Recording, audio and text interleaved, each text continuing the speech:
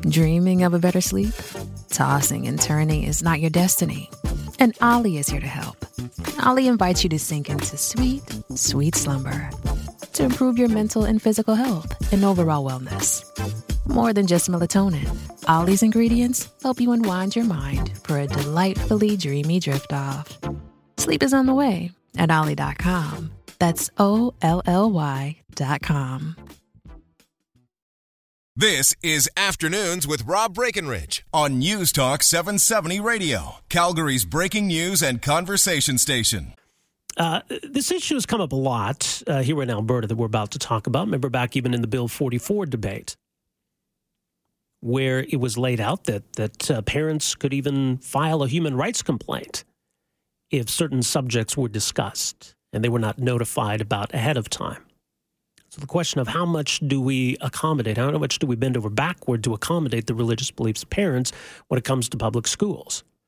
You might recall as well, earlier this year, there was a story we discussed about a Muslim parent in Toronto who wanted his children pulled from music class, said that music went against his religion. The Toronto District School Board, though, dug in its heels and said, look, music's part of the curriculum. I think when that issue came up, a lot of people said, look, the curriculum's the curriculum. If you don't like it, you've got the option of religious school. So how many of you will say the same in this case? This is a father in Hamilton who has lost his challenge, the Ontario Superior Court. He argued that his Greek Orthodox religion was very important in how he raises his kids. And he wanted to be warned in advance about what he considered to be false teachings, because he wanted to be able to pull his kid out of class whenever any of these things came up. And it was a fairly long list.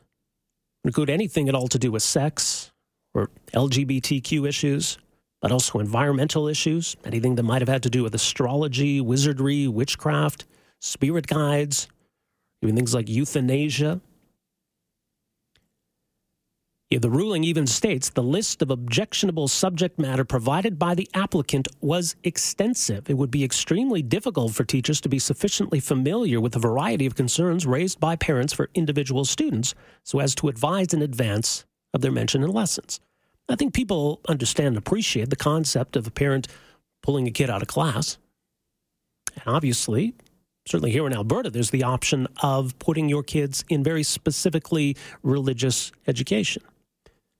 So what do we make of this ruling? Well, our next guest, disappointed by it, Charles McVety, is president of the Canada Christian College. He's an evangelical Christian leader and activist and helped fund the case of Mr. Twirlukis. Charles, thanks for joining us here. Welcome to the program. Well, it's nice to be on with you. All right. So what concerns you most about this ruling here? Well,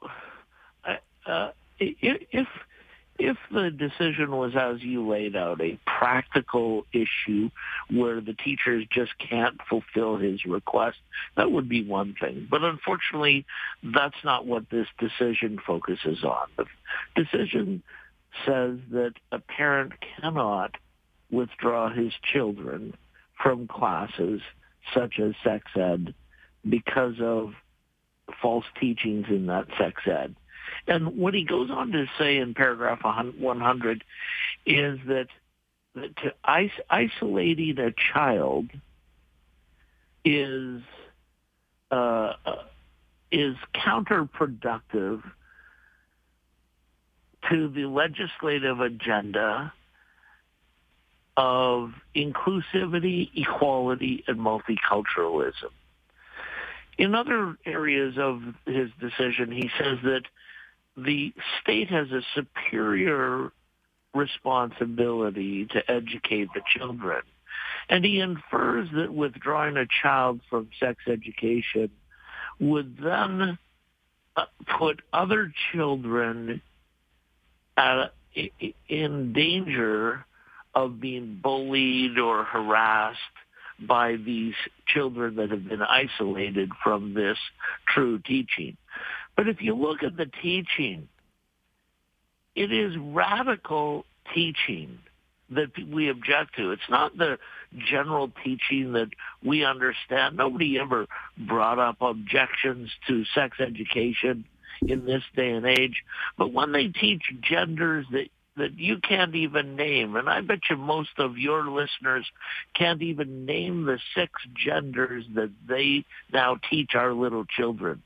We all believe that there are 2 genders. There's no consensus that there is 6 genders. There's a consensus that music is a good thing to be taught.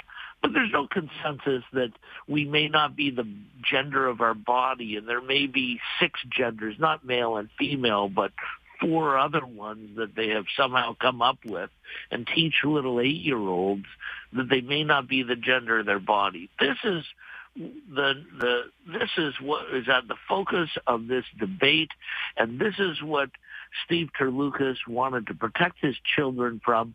And unfortunately, the judge said that the state has a superior position when it comes to children, and a child, even if the parent wants to protect that child, cannot isolate that child from this radical teaching. And that is disconcerting to every parent in the country, because this is a precedent that has now been laid down that will be referenced when other such cases come up before the court. Okay, a couple points here, Charles, because his list of objectionable subject material goes well beyond the sex ed curriculum. Second, I would point out that it's grade 8 in Ontario, as I understand it, that gender identity, sexual orientations is taught to kids. And thirdly, unless something has changed here, last year, Ontario's education minister made it pretty clear that parents who are opposed to the sex ed curriculum could pull their kids from class. Well, that's the hypocrisy of this. That's what Liz Sandals, the education minister, that's what Kathleen Wynne, the premier, said. But then they went to court and fought to make sure that this man could not withdraw his children from these classes, and that's exactly what the decision said. And by the way, your facts are wrong, because this curriculum starts teaching gender identity in grade 3. In fact, it's brought up 36 times from grades 1 to 8.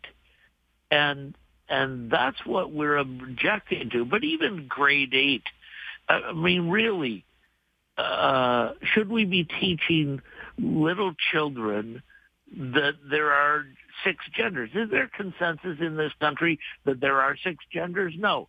There's a consensus that there are 2, male and female. 4 new genders, or if you go to New York City, they have 31 genders, or Facebook has 57 genders. There is no consensus to teach this to children, and it starts at grade 3. And that's what's really at the heart of this objection. Sure, the lawyer put a list of other things in there. I believe it was wrong for him to do that. But the focal point here is the radical agenda that is being taught to our children, and now we're not even able to withdraw the child from the class. That's what this decision is. Well, again, I'm not sure that that's the case. For people who are wondering, by the way, the curriculum in grade 8 identifies 6 kinds of gender identity: male, female, two-spirited, transgender, transsexual, and intersex, and explains to grade 8 students what those terms mean. That's what you're objecting to, right? Yes, I'm objecting to that, and I'm objecting. They first introduced this as teaching in grade 3. That doesn't come up in grade 3. Well, I'm sorry, but you need to look at the grade 3. Well, I am looking at it. Well, I'm looking at it as well, and okay, well, we're getting a little distracted here, Charles, because I think we've established, as you pointed out, the education minister's made it clear that parents can withdraw from this new sex ed curriculum, and that the individual, in this case, his demands went well beyond anything to do with the sex ed curriculum.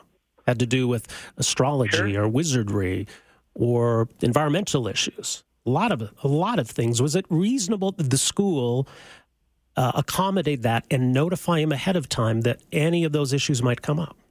Well, I would agree that it's unreasonable for such a long list. And I would agree that there is a practical issue at hand. And if that's where the judge stopped, then that would be understandable. But he did not stop there. He continued to speak of superior responsibility for the child's education. And that's where I believe he is absolutely wrong, because the one who is supposed to protect the child is the parent, not the state. And by the way, I have it here in front of me, page 112, grade 3, section C3.3. Describe how visible differences, a number of them including gender identity, make each person unique. There's a direct instruction for this to be taught at the 8-year-old level. And that's really what brought forward this. I mean, think of it. These other topics that he has introduced in this long list, they've been taught here and there for generations, and he wasn't objecting to it until the radical side of it at a very young age. In fact, I don't even believe talking about gender identity for elementary children is appropriate. It's really a graduate level discussion, not even an elementary school discussion. But to bring it up at 8 years old is just dead wrong. This ruling also points out that there are options available to this father. He's not obligated to stay in the public school system, that homeschooling or religious education is an option. I mean, if you're going to fundraise to help him with this court case, why not fundraise him to help him pay for religious education?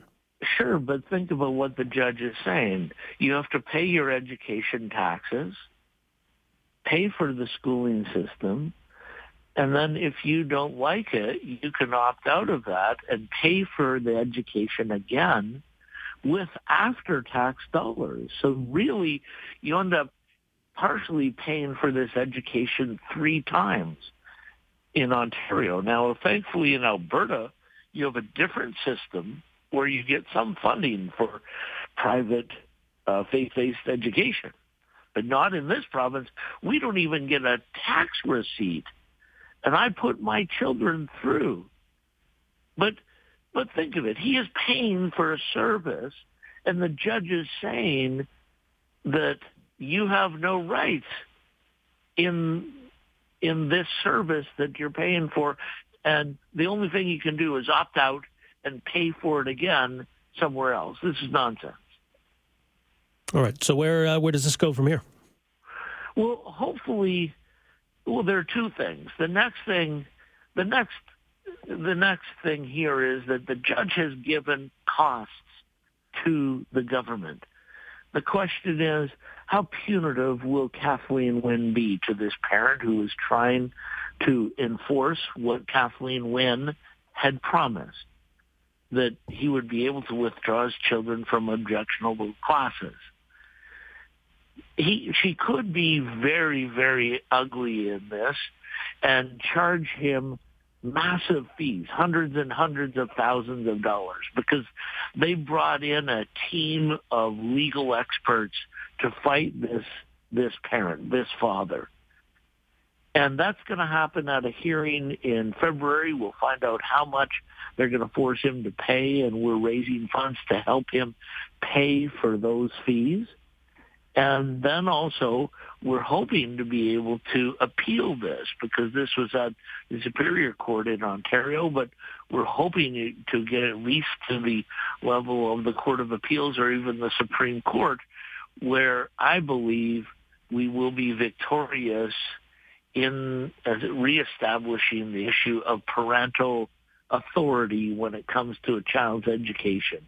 No, the state does not have a superior responsibility to educate our children. The education is the responsibility of the parent, and the protection of the child is the responsibility of the parent. And special interest groups should not be able to supersede the responsibility a parent has to protect his or her children. Right. Charles McVety, appreciate you joining us here today. Thanks for this. Thank you. All right, Charles McVety, president of the Canada Christian College. We're long in this segment here. Got to take a break. Back with more right after this. Afternoons with Rob Breckenridge, starting at 12:30 on News Talk 770 Calgary.